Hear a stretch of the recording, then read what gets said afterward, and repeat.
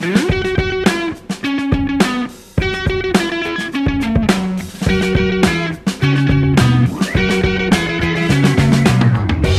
James, I have a question for you today, and it's Oh kind of my serious. God, another question? Another question Does of the that day. mean we're on another question of the day podcast? We are indeed. Yep, it happens every Monday, Wednesday, and Friday, except when it also happens on Tuesdays and Thursdays. So, Okay, wait, I have a question. Before you ask your question, can Hit I me. ask a little mini question? a mini question? Yeah. Sure. So we were just told that some of our one-star reviews, we get mostly 90% good reviews, but some of the 10% that are bad reviews say we asked the question, but we don't give an answer.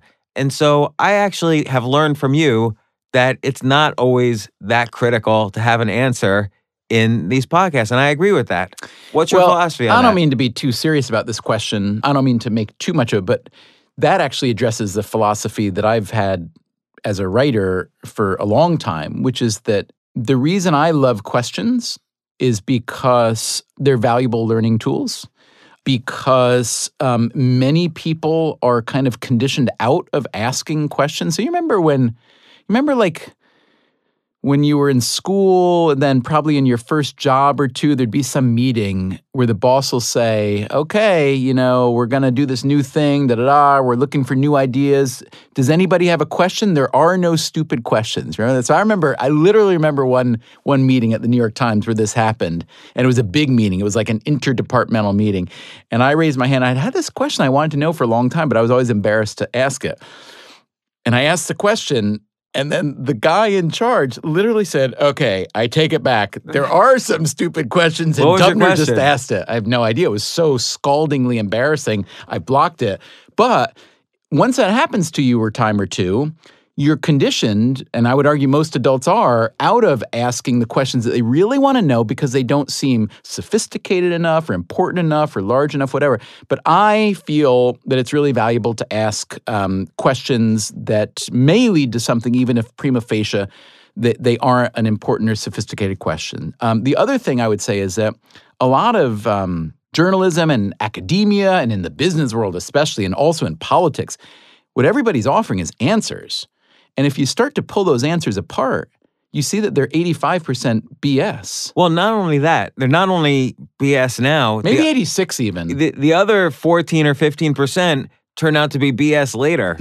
So you look at like much of science and much of, I don't know whether you call it self-help or everything, every field that people like take seriously. everything we've ever said on this show previously is demonstrably false, for instance. Exactly. Or could be in the future. Like, you look at all of physics, it's all changed. And biology has changed considerably over the past 200 Considerably. years. Yeah, So, but yeah.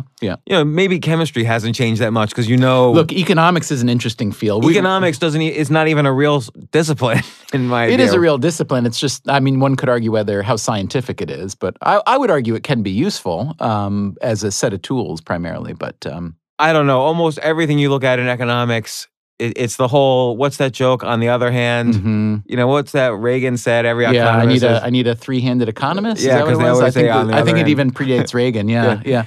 So I agree with you. I think we learn in school, we learn facts, right? And we're tested on facts. So the emphasis is on learning answers and not asking questions. And then because of some faulty government policy, there are standardized tests now that every student gets the same questions and they have to answer with the same facts. And that's how schools get funding. So teachers drill facts into the kids and we kind of grow up that way for, a good, healthy 12 years of our life. So we get overly focused on answers. Whenever you say something like that, I want to say, James, come on, it's not really that blank, right? But when I realize like what little I know about the world, that the things that I feel are worth knowing, I learned very, very, very few of them actually in school. Now that said, one thing I really did learn in school was how to put sentences together.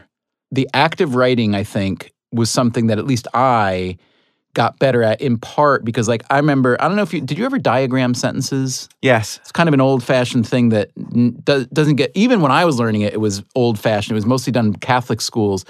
But I had a 7th grade English teacher who taught us to diagram sentences. 7th grade, did you have that orange book of grammar? I had a thick orange book. What I remember from 7th grade English was So we were required to make our own protective covers for our textbooks so that they would last longer.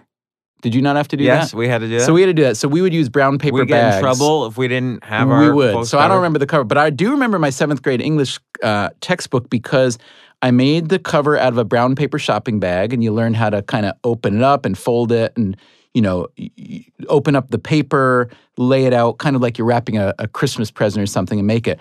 And I thought I was being very clever, and on the front of it, instead of writing English 7, I wrote Anguish 7, which I thought was not a terrible wordplay. And the teacher, who was an unbelievable teacher, this was this little upstate New York rural high school where he was one of 2 twins, both of whom had PhDs and were English teachers, and they were phenomenal, but they were tough. And he saw that, and that was a really bad day for me in 7th grade English. Did you feel horrible? Did you apologize to him? No, I didn't feel horrible. I felt like, what the hell is wrong? You can't take a joke. I'm a 7th grade kid, and I call it Anguish. Is he that insecure? That's what I remember feeling. I would be insecure like that. I could see where as he's a coming teacher from. or the kid? Yeah, as the teacher. Oh, yeah. And I would be insecure as the kid. I would be insecure all the way around on that one. Take a moment to listen to this message while we figure out where this answer is headed.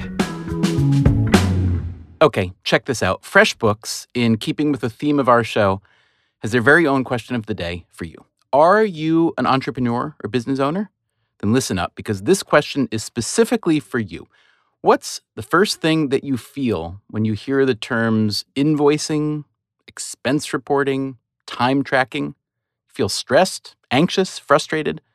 Say goodbye to those negative feelings with FreshBooks. FreshBooks is the amazing, intuitively designed invoicing software that helps small business owners spend way less time on paperwork while keeping them effortlessly organized. You will be creating and sending invoices in minutes, watching expenses practically organize themselves, and probably wondering why you didn't start sooner. Try FreshBooks free for 30 days. Just go to freshbooks.com/question and enter our show name, Question of the Day, in the How Did You Hear About Us section when you sign up. Again, just go to freshbooks.com/question and enter our show name, Question of the Day, while signing up to get your free 30-day trial.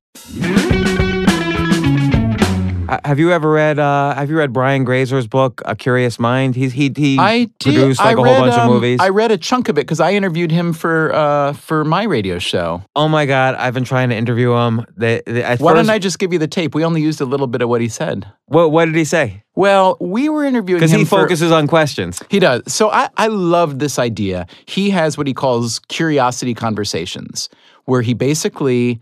Brian Grazer, we should say, is a film producer. He's been doing it for Apollo 13. many years. Apollo 13, Friday Night Lights, Arrested Development. He's done a lot of film, a lot of TV. Empire is on TV now is his.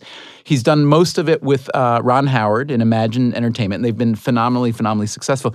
So these curiosity conversations that he's held over the years are basically he would call up someone, and he says that he started it before he had the power to really make it happen, but now he does. He describes how he met Ron Howard. Exactly. He just called out. He had a second floor office on I think it was the Universal set, and Ron would walk by and he'd call down from his window, and he was like then a junior guy. But it worked, and they got to be friendly. And so these curiosity conversations that he holds are basically he'll call up someone, whether it's, the Dalai Lama or James Altucher, and say, hey, I'm Brian Grazer, and here's what I do, but I'd really like to know about what you do. Can I buy you lunch?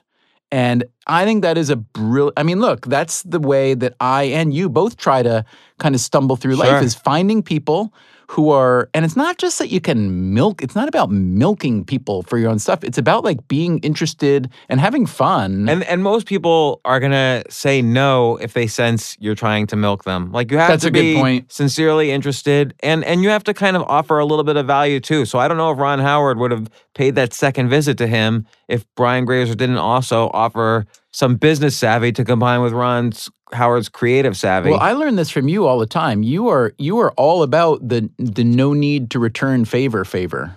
Yeah, no, it works. You love doing anything for anybody with no conditional return at all. Because think about when someone approaches you. People say, hey, what should I do for my PhD thesis? Or will you take a look at this article I wrote? And, most of the time you're busy and they're not respecting that. the key is really offer something of value to 100 people, and some small percentage will respond to that.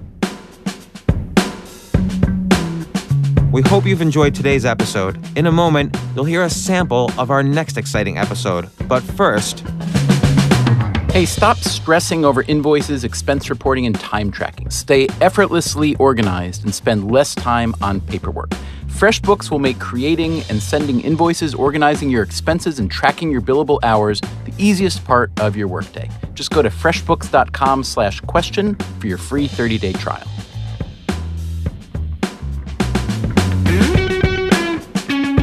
And on the next episode of Question of the Day, same question channel, same question time, here it is. We're not predicting, we're kind of just, it's like saying next year there's going to be, winter, spring, summer, and fall. Like we once a trend starts, like a Moore's Law type of trend on technology. Oh, well, you're talking about synthetic biology. I was still talking about autonomous vehicles, because I can see autonomous vehicles going the other direction.